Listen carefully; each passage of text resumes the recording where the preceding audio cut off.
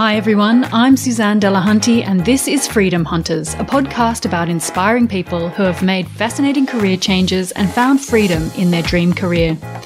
We talk about their journeys, how they changed career, the challenges they faced along the way, and what success means for them now that they're doing what they love. Today's episode is an expert special where I interview Liz Ward, career pivot coach, founder of Slick Pivot, and speaker within the entrepreneurial community. Liz coaches entrepreneurs and professionals of all career backgrounds on transforming or making pivots in their careers. And in this episode of Freedom Hunters, she shares some truly practical advice for anyone who's contemplating a change in their career but doesn't know where to start. But because this is Freedom Hunters, I also talked to Liz about her own career. She started out her career in a very different way to what she's doing now. Before making that pivot to coaching, she worked in marketing and advertising for some of the biggest and well-recognised brand names, including the opening ceremony campaigns for the London 2012 Olympics. It was later when she experienced burnout in her marketing career that she realised she needed to make a pivot.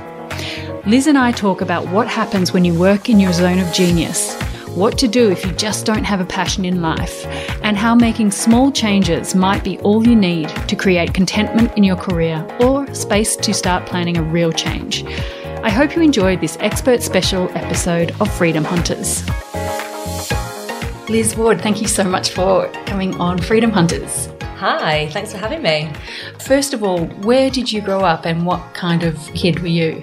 I grew up in Leeds in Yorkshire, and what kind of kid was I? My mum would probably say a bit of a diva. I was definitely a tomboy, and I was always climbing up a tree and running around with my brother. So did you know what you wanted to be when you grew up? No, I don't think so. When I was little, I think I had a number of dreams, throughout my youth. One was to be an air hostess. I really liked the idea of kind of like travel. I thought they were quite glamorous. I thought that was quite cool. And then I loved geography. At school, it was my favourite subject. I really loved the weather, still love the weather, the clouds. So I wanted to be, at one point wanted to be a meteorologist that, did the science bit, but then was the weather girl on the news. So, and then I've always wanted to have a pub. I think I had that goal, dream when I was in my teens. My dad had a pub too. I think still at some point that will happen. My husband's quite a foodie as well, so. Yeah, well, there are some great pubs up in Yorkshire, that's for sure. And so what did you, when it came to choosing your university course, what did you choose? I did marketing management at Manchester Met at the business school. And what made you decide to do that? Yeah, so when I was doing my A-levels, and you have to fill out the UCAS form to go to university, and I remember going to see the careers advisor at school and, just being pretty blank about what it was I wanted to do at university. I went through a stage of thinking it would be law. I did have, some ideas about becoming a lawyer. And then I was put off by the length of study required. I know that's your background. So I kind of put the brakes on that plan quite soon because I thought I don't want to study for too long. And then I moved into the idea of doing a business related degree, something that was practical, something that would, go into a role rather than doing one of those more academic subjects like English or, so I was looking at the business options, and a guy that my mum went to university with was actually at our house for the weekend, and he was working in marketing, for a big bank. And I'd never even heard the word marketing. And he talked to me about it for about 2 hours at my mum's kitchen table. And I remember thinking, marketing sounds really quite good fun. And I didn't really like maths. So I went through the prospectus of all the courses, and marketing was the one with the least maths. So I applied. And did you enjoy it? I absolutely loved my degree. It was a brilliant degree. And I was lucky enough to have chosen a degree with a placement year. So it was a 4-year course, but the third year was called a sandwich year. And that meant that I had to find a placement job in a business for a year. I think a minimum of like 30 weeks or something. And I was lucky enough to get a job at O2 for that year. And that year shaped everything. And meant that I then went back to university and absolutely steamed my finals because it was writing about all marketing strategy and theory and how to build a brand. And I had been in one of the top businesses in the UK that had, we were winning awards for the branding. Yeah, they have such strong branding. Yeah, so my exams just got kind of wrote themselves, and I came out with quite a good mark.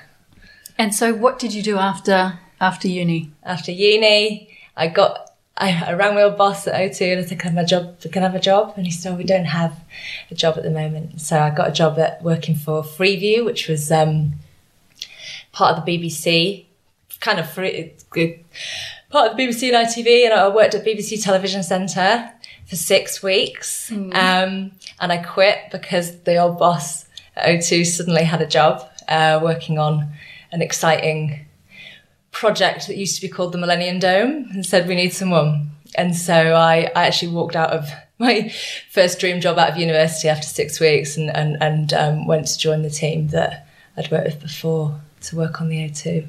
And there were no regrets about that from the sounds of it? No, not one. So then tell me about your role at O2 and what did you do?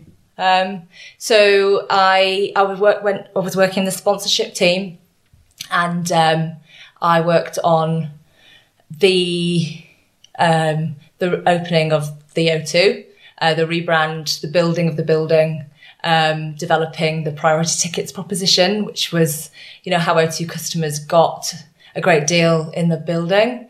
My job was, I was the sponsorship manager for that amazing project for about 5 years. Oh, wow. So then so after O2, where did you move to and what was the reason for moving? I actually, I moved internally before I left. So I kind of got a bit sick.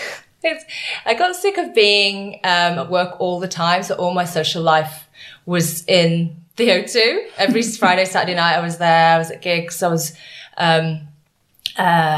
having a great time, but also I was kind of always on. And so I pivoted into the advertising team, which was more 9 to 5-y. Well, not necessarily 9 to 5, but was working on the big above the line TV campaigns. And so I did that for about 2 years.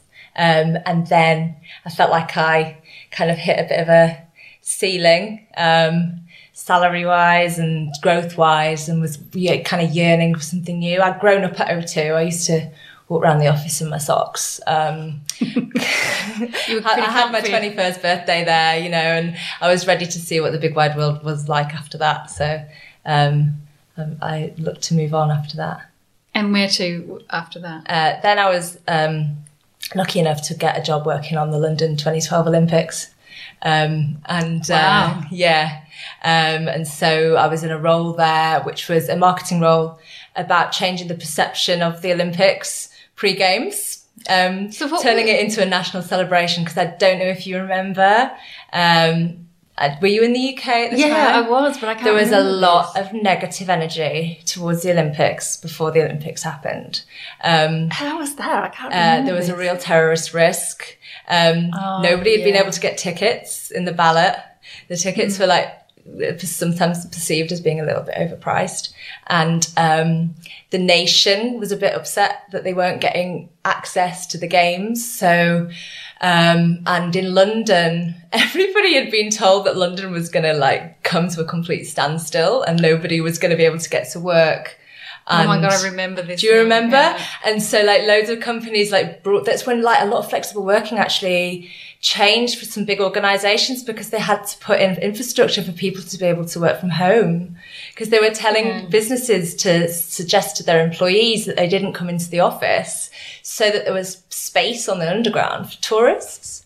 The funny thing is that London was absolutely dead during the games. It was so quiet. I remember I flew in, I'd been working abroad and flew back to London on the day of the opening ceremony, that evening. That was a good day. And basically I just breezed through the passport check, the security, all that sort of thing. There was no one on the train, no one on the roads when I was like getting a taxi home. So it was like a ghost town. Yeah. And I remember the same thing.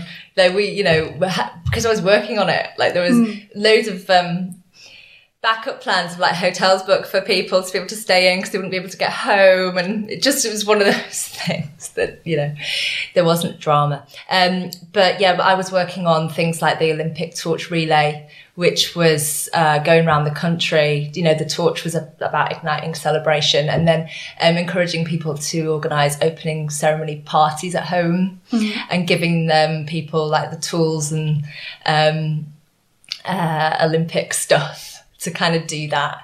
And so it was a really fun role. Obviously after the games, the team disbanded. So what was next after that? So what was next after that? At that point, I thought, I'm going to start a business and go out on my own, and then changed my mind and got wooed back into another corporate role with a good title and good salary and kind of doing what I thought I should do and what I was known for. I was always known for having a cool job and like being at cool events and doing things like that. And I was offered a job at Bacardi running their digital for Grey Goose and for Martini, and then I ended up working on Grey Goose. So that was more of a global role. And so I did a little bit of travelling before that because I hadn't done any, because I'd gone straight out of uni. I'd always worked from the age of 12, in a part-time job or in my dad's pub or wherever. So I took 3 weeks and I went to Bali and I thought, I like travelling. And I did a year and a half or 2 years at Bacardi. At the end of that, I was completely burnt out and ready I needed to take a breath and slow down because I'd been working really like at a ridiculous pace up until that point. And I felt like I'd almost learnt how to do it. The job that I was doing, it wasn't hard. The work, it was, digital marketing. We'd done all the cool things and the innovation, and although, technology was changing all the time, I wanted to be more nimble and I wanted to do more creative work rather than some of the consistent projects that we were doing, let's say. I'm definitely motivated by variety, and I was feeling like I wasn't really feeding that side of me. Yeah. So what did burnout feel like for you? Because it's something that a lot of people are experiencing these days. Yeah, I heard now it's recognised as an actual thing rather than just feeling quite tired.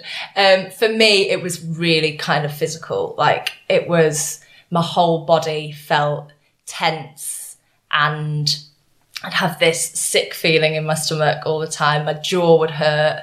I was really lethargic. And then I just couldn't think clearly at all. My mind would spiral over really, really easy tasks. And I had, very limited clarity of thought. And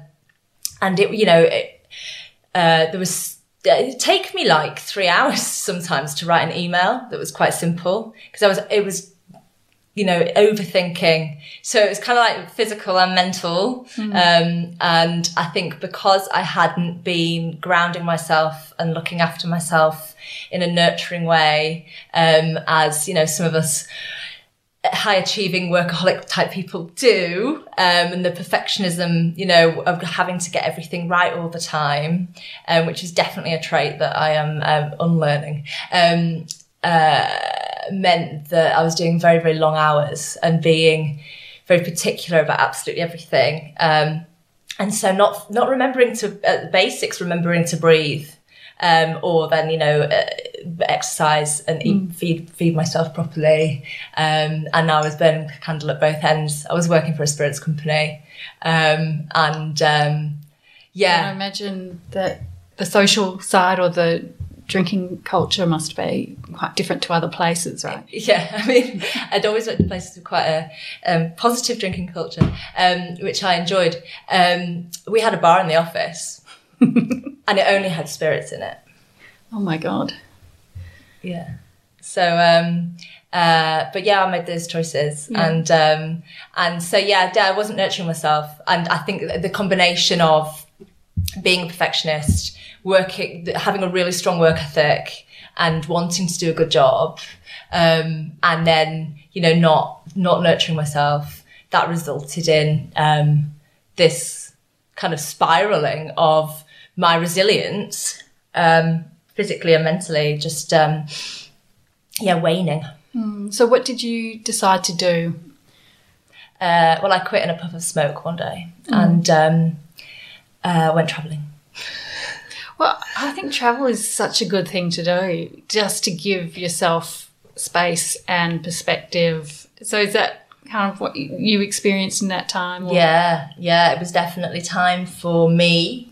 It was the time that, like, I didn't give myself out of uni, or, I'd had a scrapbook where I used to read the Sunday Times travel section and, like, cut out places that I saw. And I had glue, and, like, I used to stick it in a scrapbook. And I'd been building this over my 20s, and there had been points where I was going to take this career break, and I'd been saving for it. And just there was always another project, and there's always another thing to do. So I kind of gave myself that opportunity to do that, to reflect, to chill out and not do anything. And I said at the time, when I left and put all my belongings in my mum's garage, it's a blank sheet of paper. I don't actually know if I'm coming back. The box is there. If you need to post me stuff, that's the box there, Mum. And so I kind of went with that mentality. I think I was 32, 31. Like, while you were away, did you kind of come up with any plans or anything about your life when you got back, or were you just not even thinking of coming back? I was very... I did a detox on a yoga retreat. I climbed mountains. I volunteered with the orangutans in Borneo. Wow. And so I was kind of busy doing those things for a while.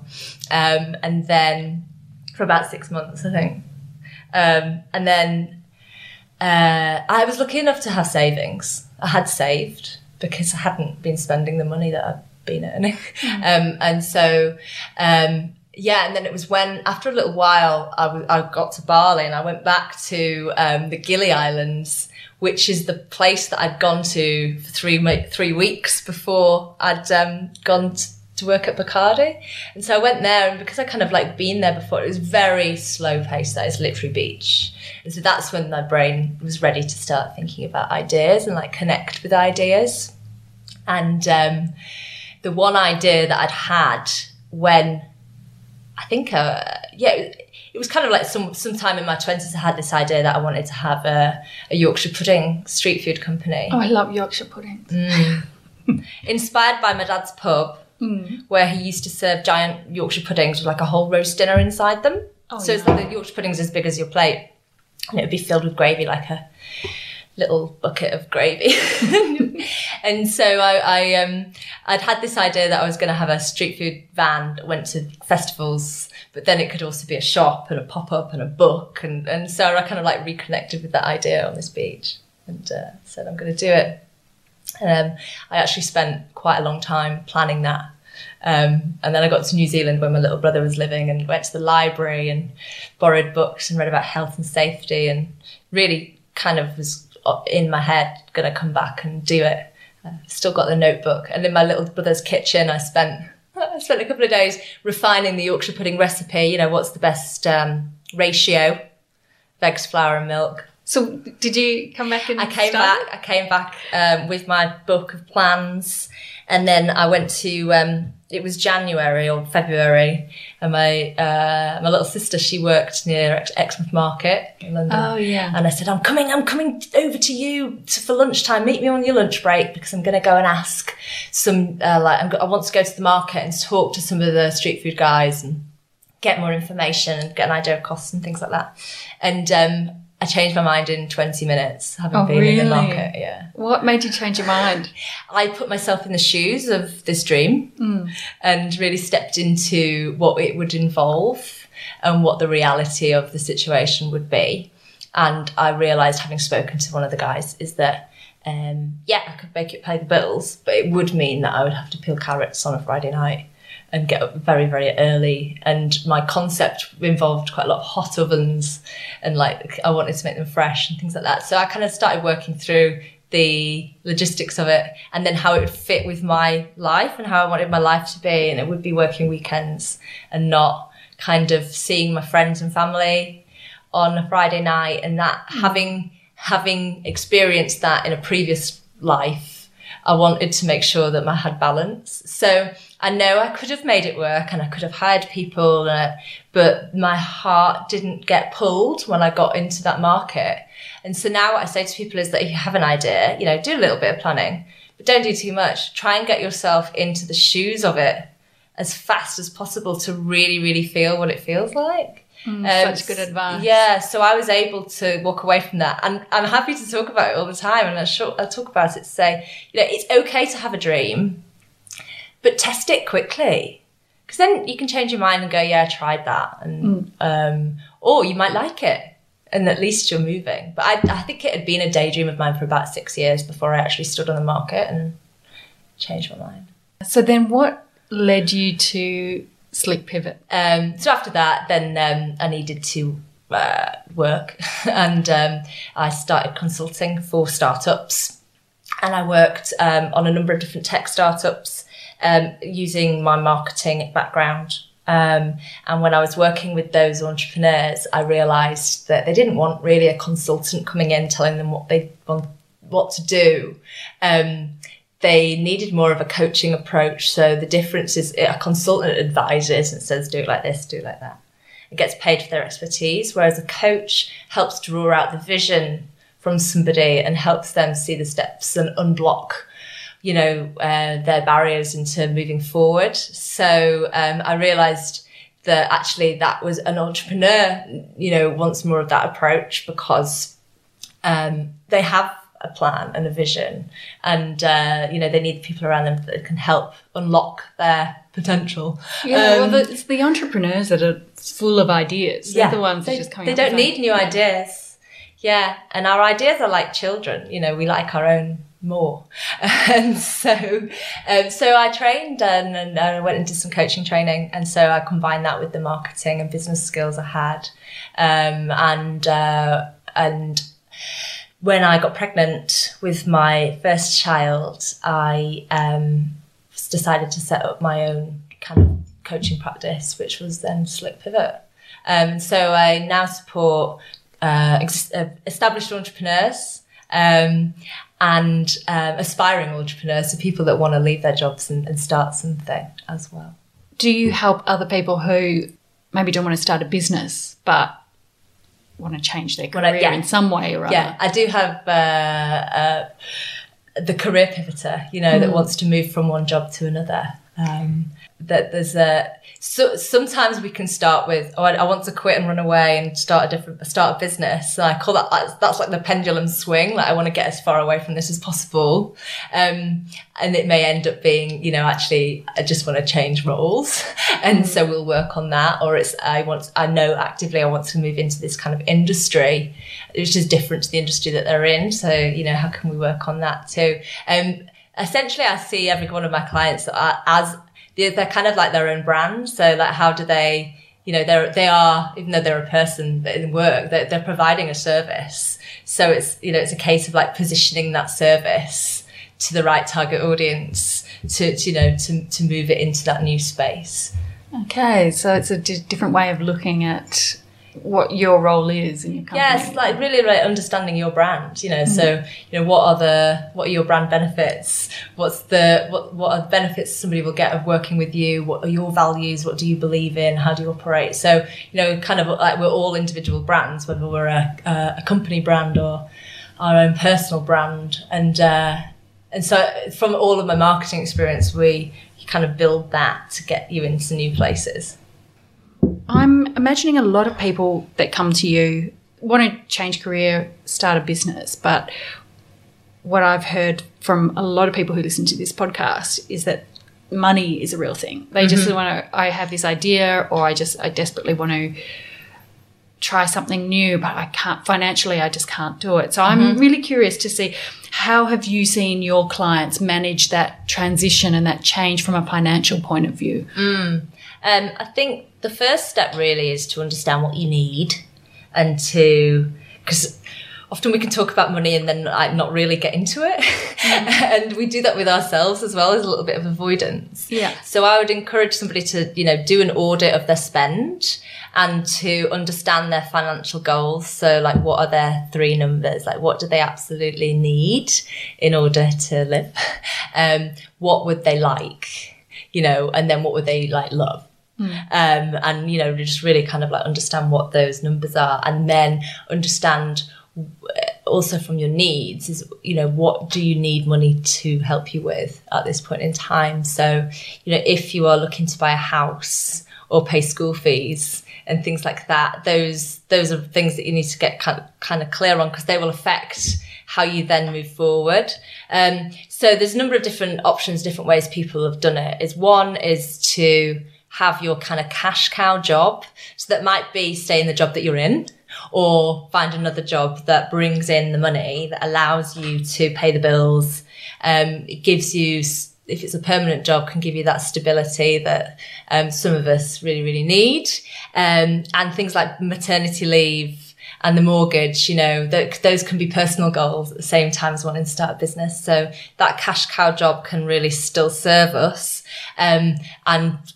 But then being quite regimented on how you're going to invest the time into creating your business. Yeah, I think that's really important, is making the time. I think we all come up with excuses why we don't. It just means we're not prioritising our goal or our dream.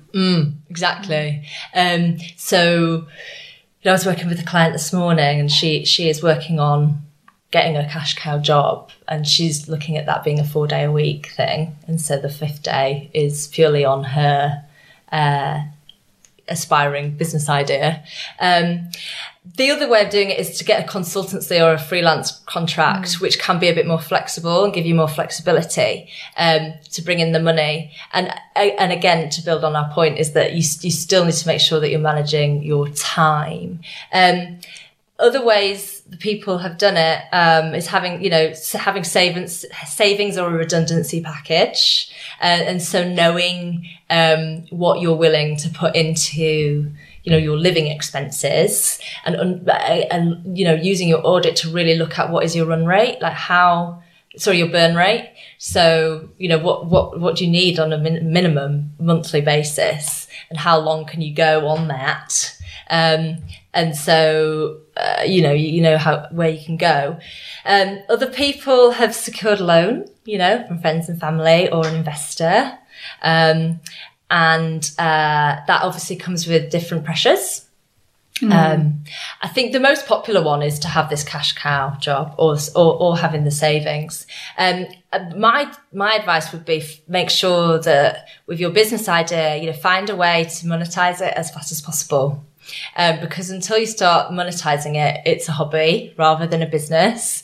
So start with the end in mind. Really start to consider what is the business model, and how can you start building it so that you are getting paid as soon as possible. And don't believe you have to work for free for a long time before getting paid. Yeah, that's a really good point. Yeah, I have to say freelancing was what really worked for me, because I was able to do it 3 days a week in my sort of cash cow job.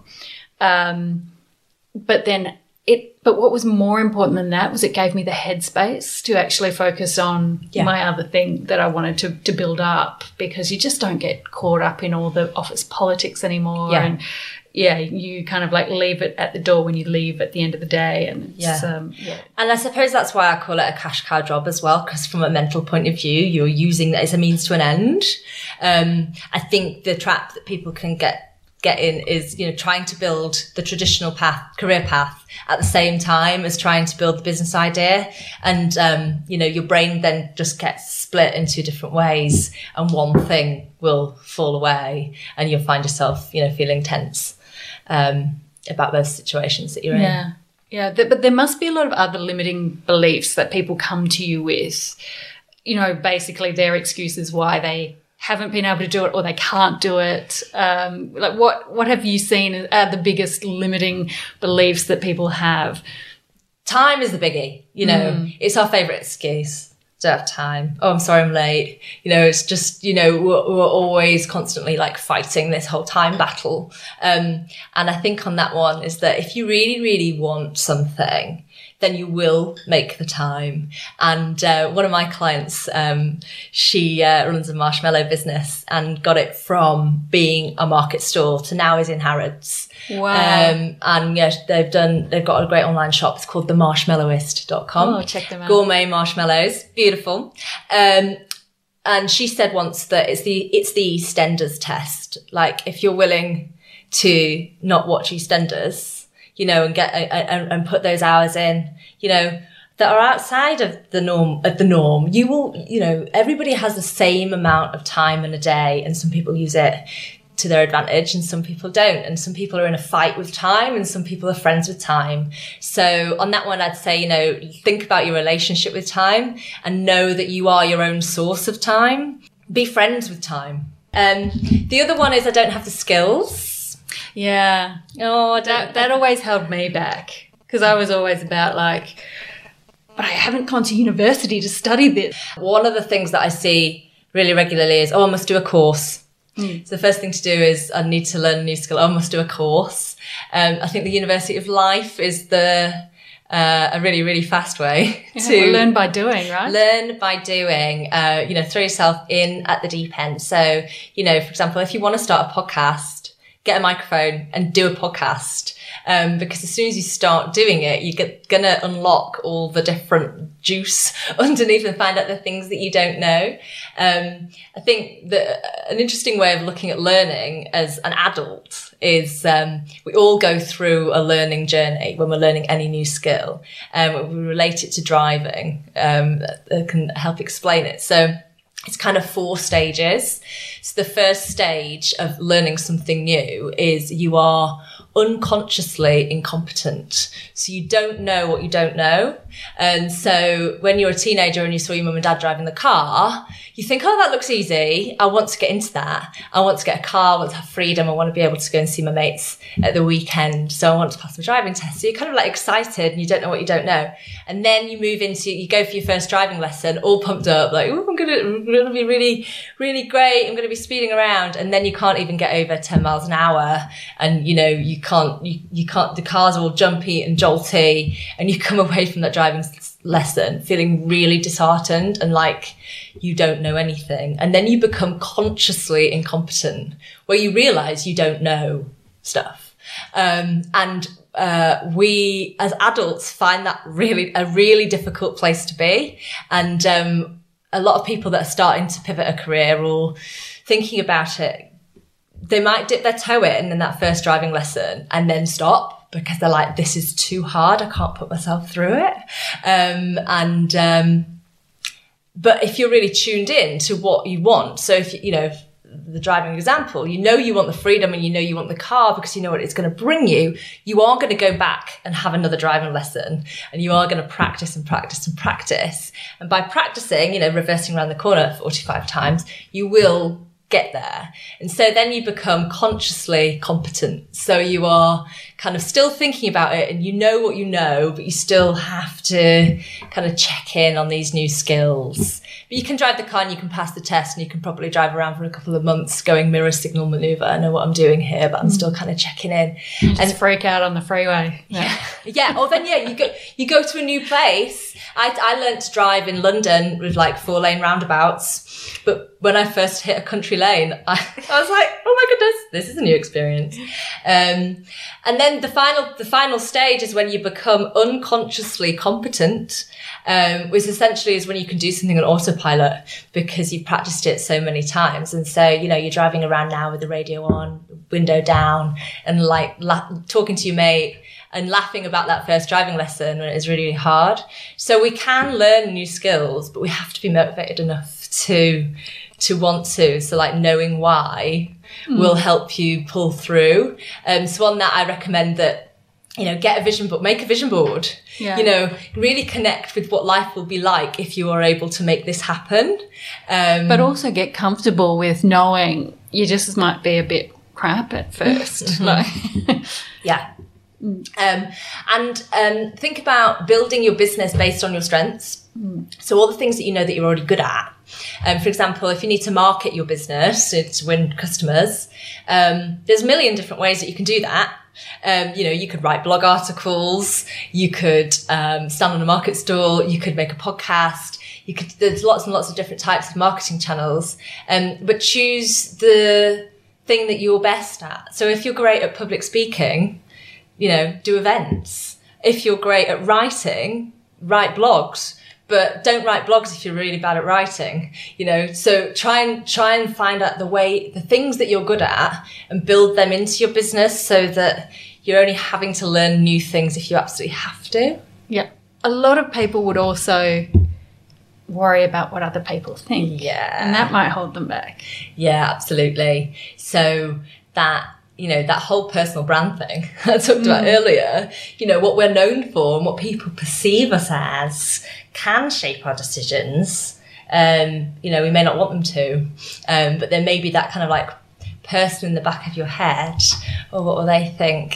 People think I'm a bit nuts. And that happens all the time. And I work with clients a lot on this.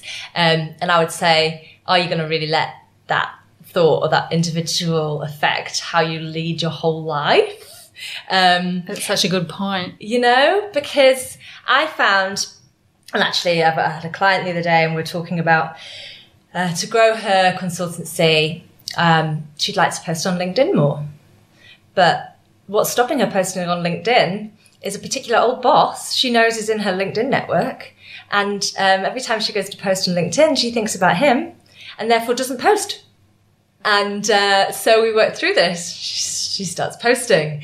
And then what's interesting is that, another completely random person in her network, old colleague from a different business, writes her a message going, I'm really loving what you're doing. So people will support you and people will be in your tribe and people will, whatever they think, let them think. But often we don't, you're making an assumption. You don't know that it's true. I'd say push on through it. But if that's somebody who's particularly close to you, you could talk to that individual about it. Share your dreams, share your goals, or have the attitude to prove them wrong. My mum and my husband both said to me, oh, coaching, and kind of like I got a bit of a raised eyebrow. They are now my biggest fans of what I do. And I had to kind of just my motivation and drive towards it brought them round, and so if I'd listened to them, I wouldn't have moved forward. Yeah. And they did, to be honest, they didn't say, no, don't do it. But that the small raised eyebrow, because they both had experiences of examples of when it hadn't worked out for somebody, and everyone will always have an example of when it hasn't worked out for somebody else. Yeah. But you are not somebody else. So yeah, what I found was, years ago when I was first contemplating a changing career into fashion, which is what I've always loved, and I would meet people for coffee who work in fashion, and they all told me basically, well, fashion's a really hard industry to get into. It's really small. You'll have to go start out on the, working in the lowliest job in retail. And I believed it. I listened to it and believed it and let it put me off. And I think, and actually another guest on my podcast said that a similar thing happened to them. They went to talk to people who were working in the sector he wanted to get into, and they all told him it can't be done, or, you know.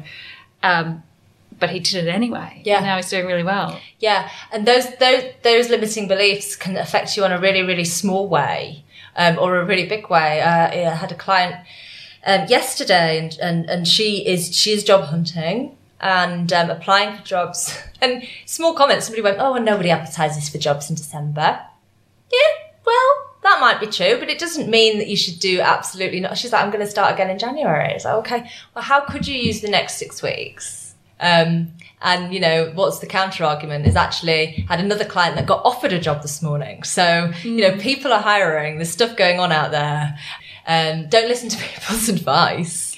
Well, run your own race. Yeah, if they're being really negative, I just think you've got to just back yourself in those situations. Yeah, exactly. And I think, know your own goals, know your own motivation, and find out your own information, because people love to give advice. They're only trying to be helpful. They have got your heart. They are trying to protect you and keep you safe. That's true. Yes. And so people don't, although we have our own fears of failure, people around us don't want us to fail either. And it's quite hard for loved ones to kind of watch you going into new territory because it's risky. And so they will be as helpful as possible to keep you safe by giving you examples of, worst case scenario. Yeah. But we all know that, there's a different way around it if you keep looking. Yeah. Now, I want to talk to you about this idea of having a passion in life. There's this notion that in order to have a fulfilling career or make a career change, you've got to follow your passion. And some people just don't have a passion. What are your thoughts on that? I don't believe that we should all follow our passion. I think that to be passionate about something, it doesn't necessarily mean you have to work in it. Like, I love techno, but I'm not German techno. And, I used to go do that for fun and go dancing, but I'm not going to make a career out of that. I think to be fulfilled in our jobs, we need to feel like there's a number of things going on, feel like we're growing and feel like we're making an impact. And in order to make an impact, we need to be producing kind of quality work. And when you produce quality work, then you feel fulfilled, you're growing, etc. And so my view, I'm in the camp of you should follow your strengths, and your passion will follow that. So build on what is working for you, what you are good at, and then you will produce quality work, and then you will have a quality output. You will therefore feel fulfilled and become really passionate about it and be able to talk about it really, articulately and with heart, because you're good at it. It might be that you have to start a whole learning journey about, I love art. Let's learn how to paint.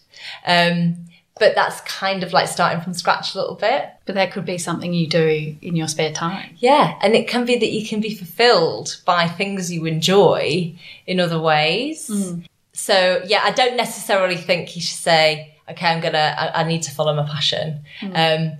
But if you are, then make sure that you build what is your strengths into that scenario. Yeah. So, an example of mine, I've got a client who's a property developer, and that's his skill set, and he has real strength in that area. But he has a passion for outdoor sports. So it's like, okay, how can you combine those two so that you're getting a fulfillment of both, without ditching everything that he's learnt before? Yeah. If somebody doesn't have a passion, what would you advise them? Are there small changes they might be able to make that would make a huge difference in their career? Okay, so again, I would ask them to look at their strengths. There is a number of different ways that you can do that, because when we're not working, we're not using our strengths, then we can find our career really unfulfilling. So Guy Hendricks wrote this book, The Big Leap, and he talks about the different zones that you can be working in. So you could be spending time doing tasks in your zone of incompetence. So that's doing things that you're terrible at. You find it tedious, it's really difficult. For example, and somebody else could do a lot better than you. So for example, that might be if I was to be asked to polish my car, that would be my zone of incompetence. Like, it would still be streaky. It would take me ages. I'd find it extremely tedious, and somebody else could do it better. Like, if you're in your existing role doing tasks that are in your zone of incompetence, then you're going to find that quite challenging. The next one is zone of competence. So that's stuff that you can do quite well, but another person can do that better. They're just the same. So that's like, the washing up. We could all do the washing up. But we don't necessarily feel that fulfilled by doing things like that. And then it's the zone of excellence. So this is where, you know, you're really good at something and you're finding that you're adding really real value to it.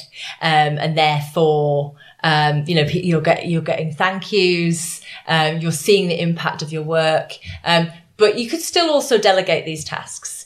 And then the zone of genius is where you are working on tasks that kind of are really unique to you and only you can deliver, using a combination of all your skills and experience and your own kind of like pizzazz. And when we are operating in our zone of genius, then we feel really, really good.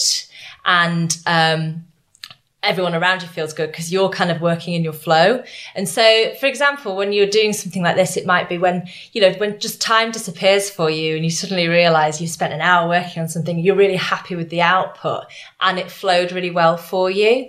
And so in an existing job, to make some small changes to, if you're not enjoying it, is, you know, do a review of what are the tasks in your day to day and where are you hanging out? You know, are you doing the zone of competence stuff? Are you in the zone of incompetence?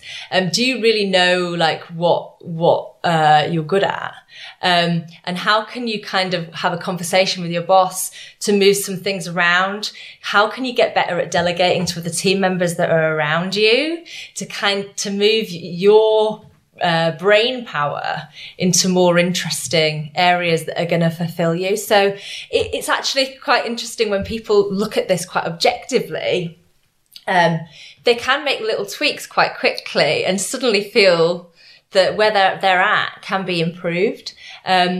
So you can get the book, The Big Leap. He explains it really well in that. And it can be a conversation with your boss. I think another thing is, what other small changes is, you know, practicing some gratitude, like really, really looking at what is working for you in this position that you're in, and what are you getting from it, and really, really noticing that, and really checking in on what is it that you're lacking in this role.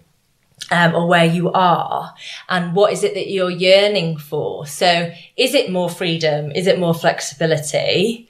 Is it less hours? You know, is it more interesting projects? What are the things that are missing for you? And then, you know, going, is it possible to just ask for those now? Can I make some tweaks? Can I speak to my boss? Can I make a suggestion with another team member that we split a project differently? And it can be quite interesting how looking at what is going on right now can be just tweaked slightly to improve. I have a client that I'm working with at the moment, and he really did want to leap into a completely different area.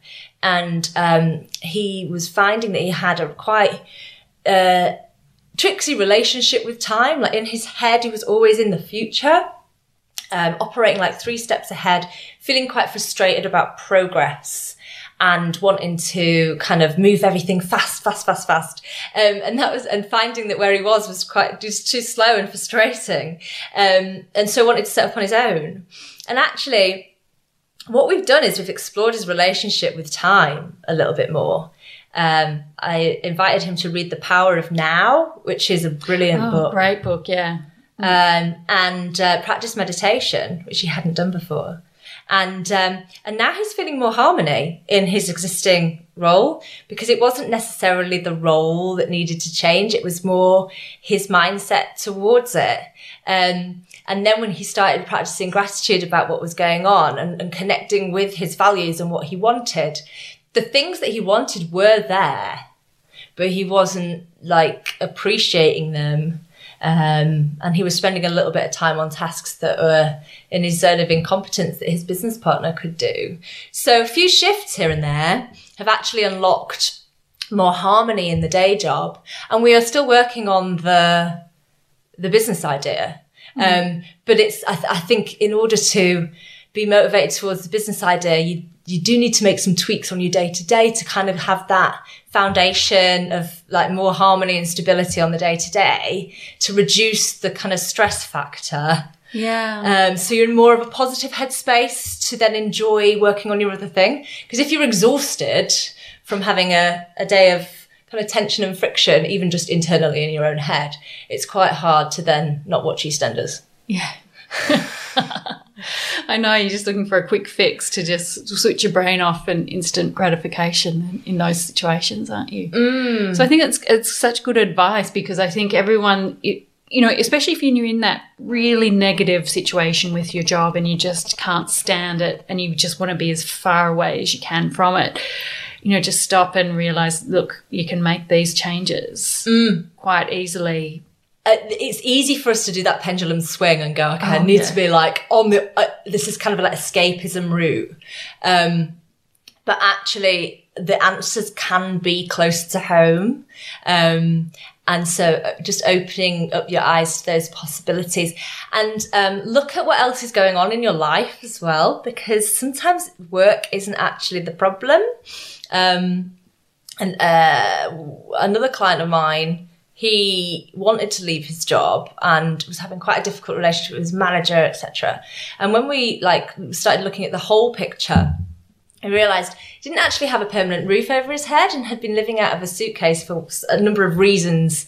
Had been working in America, had been working in London, didn't have a place to call home. And so when he actually set up his home situation and organised his house and put a proper duvet cover on his bed and his cups in his cupboard, the role and the relationship with the boss and things like that just started to kind of iron out a little bit more. So the stability was required elsewhere in order to then see the job situation differently. So there may be clues in different parts of your lives that might need tweaking. Yeah. Job is often the obvious answer. Yeah. It's so easy to just blame everything on your boss. Finally, what is success for you? Success for me is a smile on my face, I think, and what puts that there is space. So space in my diary, kind of clear space on my desk, space to think. And so I think that kind of comes down to balance for me personally. I want to be able to run my business where I've got space to really help the clients that I'm working with in a calm way and give them the space to think.